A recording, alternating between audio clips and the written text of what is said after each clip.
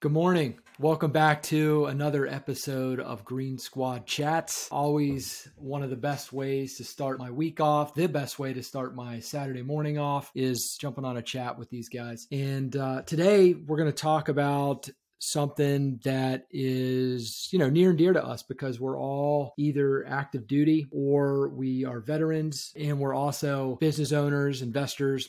And so today we're going to talk about what is a lesson, a failure that we've had in the military that we have then taken that, learned from it, and been able to apply it to our businesses and investments.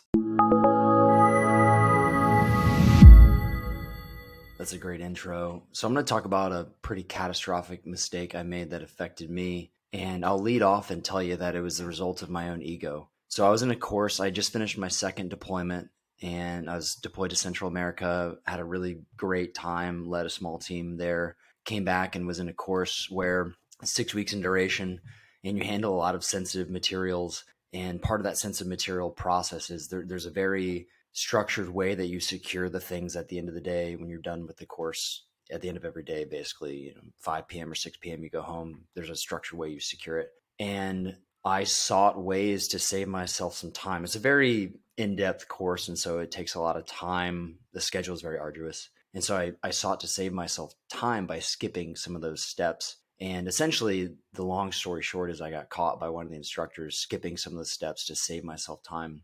And it was towards the end of the course. I was doing really well in the course. I was performing really well. And I got dropped from the course in week 5. And I was one of the senior guys in terms of rank. I was a lieutenant at the time. And that was a big wake-up call for me because I realized that I thought my performance as an individual and doing really well in the course in a way exempted me from the rules. And I got caught pretty bad. It was really embarrassing. It was definitely a blow to my ego and very humbling experience. And I think from that, how I apply it to business now is don't get complacent regardless of what you accomplish. That doesn't mean you can start skipping these steps that enabled high performance to start with, because that's what got you to this point so far. And so I try to remember that now, to not get slack on the things, the discipline type things, and the doing the right thing when you know it's the right thing to do, and not doing the easy way simply because it's easier. A lot of times the easy way is not the right way. So that was a really big point that I learned in pain as a young lieutenant. So that was about, let me think here. That was about 7 years ago, I want to say. Yeah. And you've been able to, and since those 7 years, you've been able to kind of apply that lesson to your businesses as well. And maybe even in the military. Yeah. So I think obviously it's not apples for apples comparison here, but I think one of the ways that it applies, one quick, easy way, is analysis. Don't start getting really loose on your analysis of an investment just because you've had a lot of successful investments. I see some people do that the wrong way. And I think to do that is reckless, and you're going to get caught at some point. Actually, I've been caught with I don't want to go into details because it's still a pending situation, but I was doing some private loans and I had done a couple, and I said, oh, this is going really well. And I took a bigger risk with one, and that went poorly. And so here I am, kind of repeating some of the same lessons, which sometimes is needed. But for the most part, I've been able to take that lesson from the military that I learned in pain and now apply it to the investing world. Sometimes we need a reminder, but that's been very powerful for my journey. I've got one. I'll somewhat generic. The application can be broad. So years ago, probably 15 years ago, as a relatively young helicopter pilot, was out in the California desert and picking up some folks, moving them from one place to another on the east side of the Salton Sea. And we were focused on a lot of things. There were a lot of things going on in the moment. And I forgot what the most important thing was for a period of time. And we almost hit wires, big power lines. Probably had 15 people in the aircraft in total between the crew and the folks we were giving a lift to. And we came really close to killing them all, and it was my fault.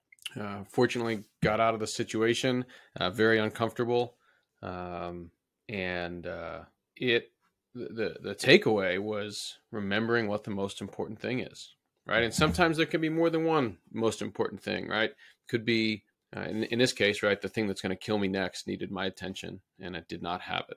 And I think the application of business is sometimes there's a lot of noise, and we need to be able to sort through the noise. We need to be able to figure out of all these things that are maybe coming at me, or all these questions I'm being asked, or decisions I need to make, what is the most important one? Where does my focus need to be right now? And I think sometimes if I start in a business decision, in a real estate decision, maybe a rehab where I'm juggling multiple subcontractors, working with different timelines, there may be only one or two of the 12 things I'm looking at that need to be solved right now, or things that should really inform the whole process. It's important to maybe slow it down and remember what the most important one of those things is, so that we're making decisions that really drive us to the end state, right? In the aircraft example, getting everybody safely where they needed to go was the most important thing. And if I'm not focused on that end state, I'm going to get distracted, and bad things can happen. It seems like those concepts are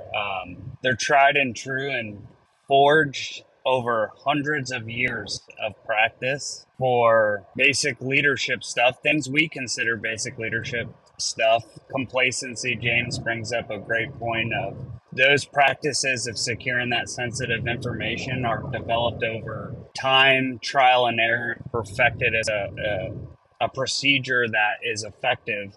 And we oftentimes, and I've been guilty of this as well, James, where I think I have a better way, a faster, more efficient way.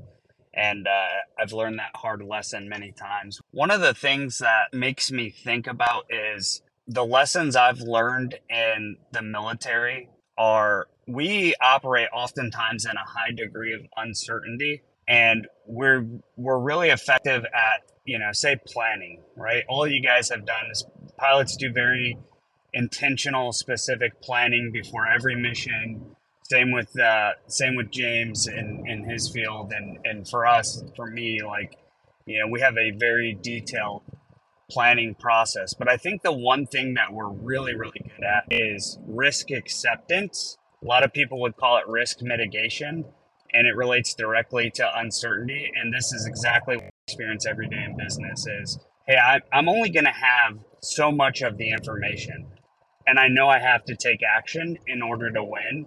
So do I understand the risk? And the lesson for me that I've learned over and over again in the military is to identify what the risk is and what risk I'm willing to accept, and then to boldly execute on it. So I'll give you an example in our business, flipping houses. Like we determine what an after repair value is on a property, and we've got data to back that up, but there are variables that could affect that maybe you don't see. The layout could be a little bit different, which could affect the way people feel about the house. It could be on a double yellow line. It could be the market could change. Interest rates could go up. There are variables that I don't control. So I have to be comfortable accepting a certain level of risk. The same thing as if I was going to execute a mission, I have to understand the risk and figure out what risk acceptance is. So I think that to me is probably one of the best skills and advantages in the military, and lessons we've all learned, I'm sure, many times, where we made a calculation, accepted risk, and it probably didn't work out exactly how we wanted it to. But that to me is just a skill that we sharpen every day in the military that totally relates to business on a day-to-day basis. I agree, Adam. I was a young sergeant in my first deployment in Iraq. And at the time we were doing an engineer project, and I was in a compactor. My job was to be in the 3 mile an hour compactor. Well, I had to get the compactor on the other end of the flight line. That means going 1.5 miles at 3 miles an hour. And I was like, well, that's going to take too long. So I looked at the airfield, and I crossed the airfield, which is a huge no-no. But I crossed it right at the edge of where the lights are. I think, there's lights that the pilots use to line up for the airway to land. And I knew that there was no airplane that was going to land like right on top of the lights. And so I crossed the airline. The tower saw me do it, radioed. And then, of course, I'm standing in front of the man like, why in the world would you do that? And I explained to him the very thing that you just talked about, Adam, that I looked at the airfield, and that was the safest spot to be able to go and cross without, mitigating as much risk as I possibly could. And fortunately, the battalion commander was like, all right, don't do that, but I understand where you came from. And that was a good lesson for me early on in my military career, to maybe too much risk is not worth it, but mitigating and understanding and living in the gray to make the best decision we can with the information we can that we currently have. This is great stuff. So it's reminding me, James, back to your initial example, and this is all going to tie together. But you mentioned you had this thought that as long as you were getting the job done, you were doing really well in this course. And as long as you had the end result that the job was getting done the way, and you were performing the way you were supposed to, that's all that mattered. And I think what that relates to me, and then what Adam's talking about and Travis about understanding the risk and what kind of risk we're assuming and trying to make the best decisions we can make. It reminds me that sometimes the outcome is separate from whether or not it was actually a good decision or not, because the decision-making process, the planning process, turning assumptions into facts or otherwise, that then becomes risk if you can't turn that into a fact. That process of making a good decision is separate from now my end result happens and there were a whole bunch of external factors that maybe I couldn't plan for or that I didn't plan for, and that, they got a vote. And so then my outcome was different. And because of that, I think the focus a lot of times maybe should be more what we're talking about, which is how do we make the best decision that we can? Because what we can control is in that planning factor, uncovering those assumptions, turning them into facts, and making the best decision we can. And then boom, going with it. How do we hone that skill and get better at that? I don't know. Does anyone have anything to add on that? Well, I think when Adam was talking about that, I was picturing that the more the things that I can assume to validate gives me greater room to pivot, right? It like fattens up my buffer ability. And I know from an engineering standpoint, like I'm making a road. Well, there's 3 things you need to do to make a road. You grade, you water, and you compact. Well, sometimes you may not do those exact same things, but you're going to do those same things, but you may do them in a different order, or you may repeat one step more frequently than the other. And, and then I think more you can validate your assumptions gives you greater room to pivot. And that is power, and that creates creativity, to go to your point, Brandon, that it opens your mind up to more possibilities and more adaptability. I have 2 things on this real quick. I was telling my team, this just kind of hit me in the face all of a sudden. I was telling my team this last week, because I'm still onboarding them. They're fresh to, being hired, and I'm big on establishing the right culture and making sure they understand the philosophy for the future. I was telling them this past week, our success to this point has been predicated on not being absolutely perfect, but doing a more thorough job, even if it's just slightly more thorough and more detailed, more deliberate, just better in general, even just slightly, than the norm. If we just do a little bit better than the norm, that enables higher performance. And that's what's enabled higher performance for my businesses so far. So how that relates to my story originally, and a lot of what you guys are saying now, is I failed to do the small things right. I just had the end goal in mind. Maybe I can get out of here faster and save myself time and do this report that I need to do. And they're grading the report and not securing my materials with the right process at the end of the day. So I skipped that step, and that's, a small thing that I didn't do slightly better, and it caught me. So I'm not sure if that resonates with you guys, but let's talk about pivoting for a second.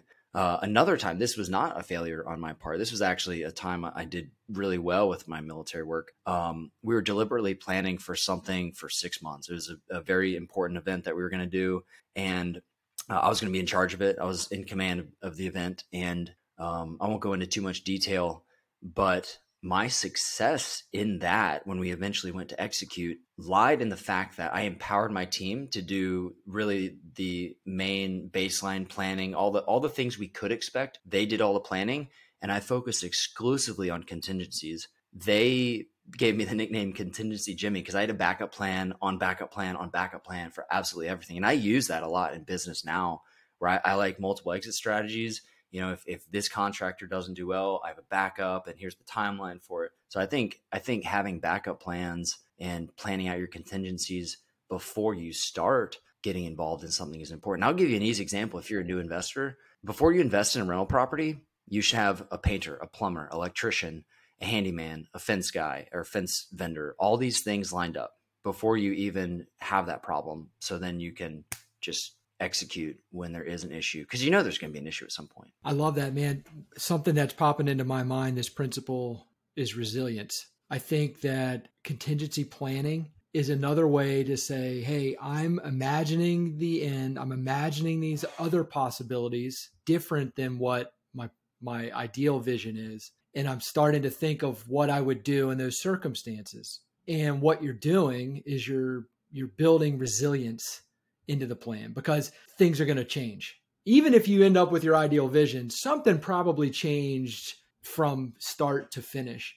And resilience, right, is the ability to be able to pivot when things do change and you get knocked down and you got to get back up. So it's that principle of resilience that I'm hearing with you guys right now, what you're talking about. We also see the impact. We've had leaders, unfortunately, or worked with people that were so risk adverse, right? That actually inhibits growth, it inhibits progress, and it inhibits the ability to have creative thinking within that gray space, within that risk mitigation to be effective. I have one thing to add to that, and I think it's really important. Not making a decision is also being risk averse. And sometimes that can be the worst risk aversion. I will openly admit I still struggle with that in business sometimes, and I got to take some extra time. I'm like, why am I having trouble making this decision? Once I identify what the cause is, I can usually think through what the right decision is. You have to be willing to accept that your decision may not be the right one, but a right decision now made for what you think are the right reasons will usually enable a positive result. Well, and I think to your point, James, or to everybody's points, there's risk everywhere, right? It's choosing which risk we want to accept. Not making a decision, sure, we could couch it as risk aversion. There is risk there. If restated, there's risk in I'm risking the loss of this opportunity. I mean, I may not realize that the thing that I'm pursuing, I'm risking not achieving it by failing to make a decision. So I think there's risk everywhere. It's a matter of understanding it and choosing which risk I'm going to accept in the scenario, in the business decision, in the transaction, whatever the case may be.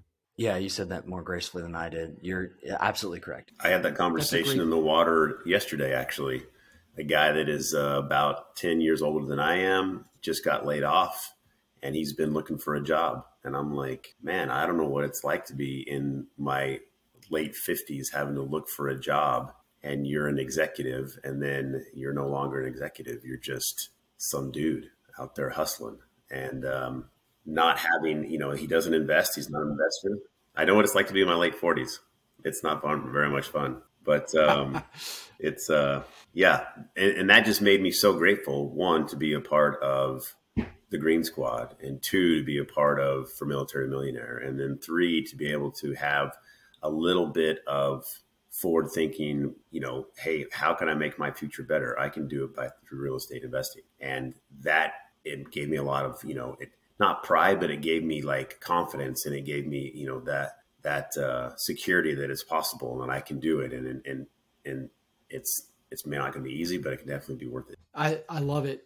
The idea that having options, controlling some of the variables, like Adam mentioned, it goes back to something we talked about a little bit earlier, and that's resilient. You could have a W-2, you can enjoy it. You are working for somebody else, and that's fine as long as it aligns with your deeper kind of blueprint. But you have less control over the variables. And so even if you are loving working your full-time job, your W-2 job, it still benefits you to have some other things on the side, some other income streams, whether that's passive or whether that's, a side hustle, if you want to call it that, or a side business, which I like the term better. It's about having some options. It's about controlling some of those variables where you can, because you can't control everything, so that you're more resilient. And, kind of with that, I think that that's a good way to sum it up and kind of end it for this week's episode. We started with that failure in one aspect of your life that you could learn from and apply to another aspect, which kind of led into principles-based decision-making, factoring in the variables and contingencies to make sound decisions and coming from a place of more resilience, that's about the best you can do before those external factors come in and get a vote. So with that, I will sign off. Another awesome episode of Green Squad Chats. Thank you for joining us. Please leave a review. If there's anything we can do to make it better for you, please let us know that. And if you're watching on YouTube, hit the subscribe button, and we'll see you next time.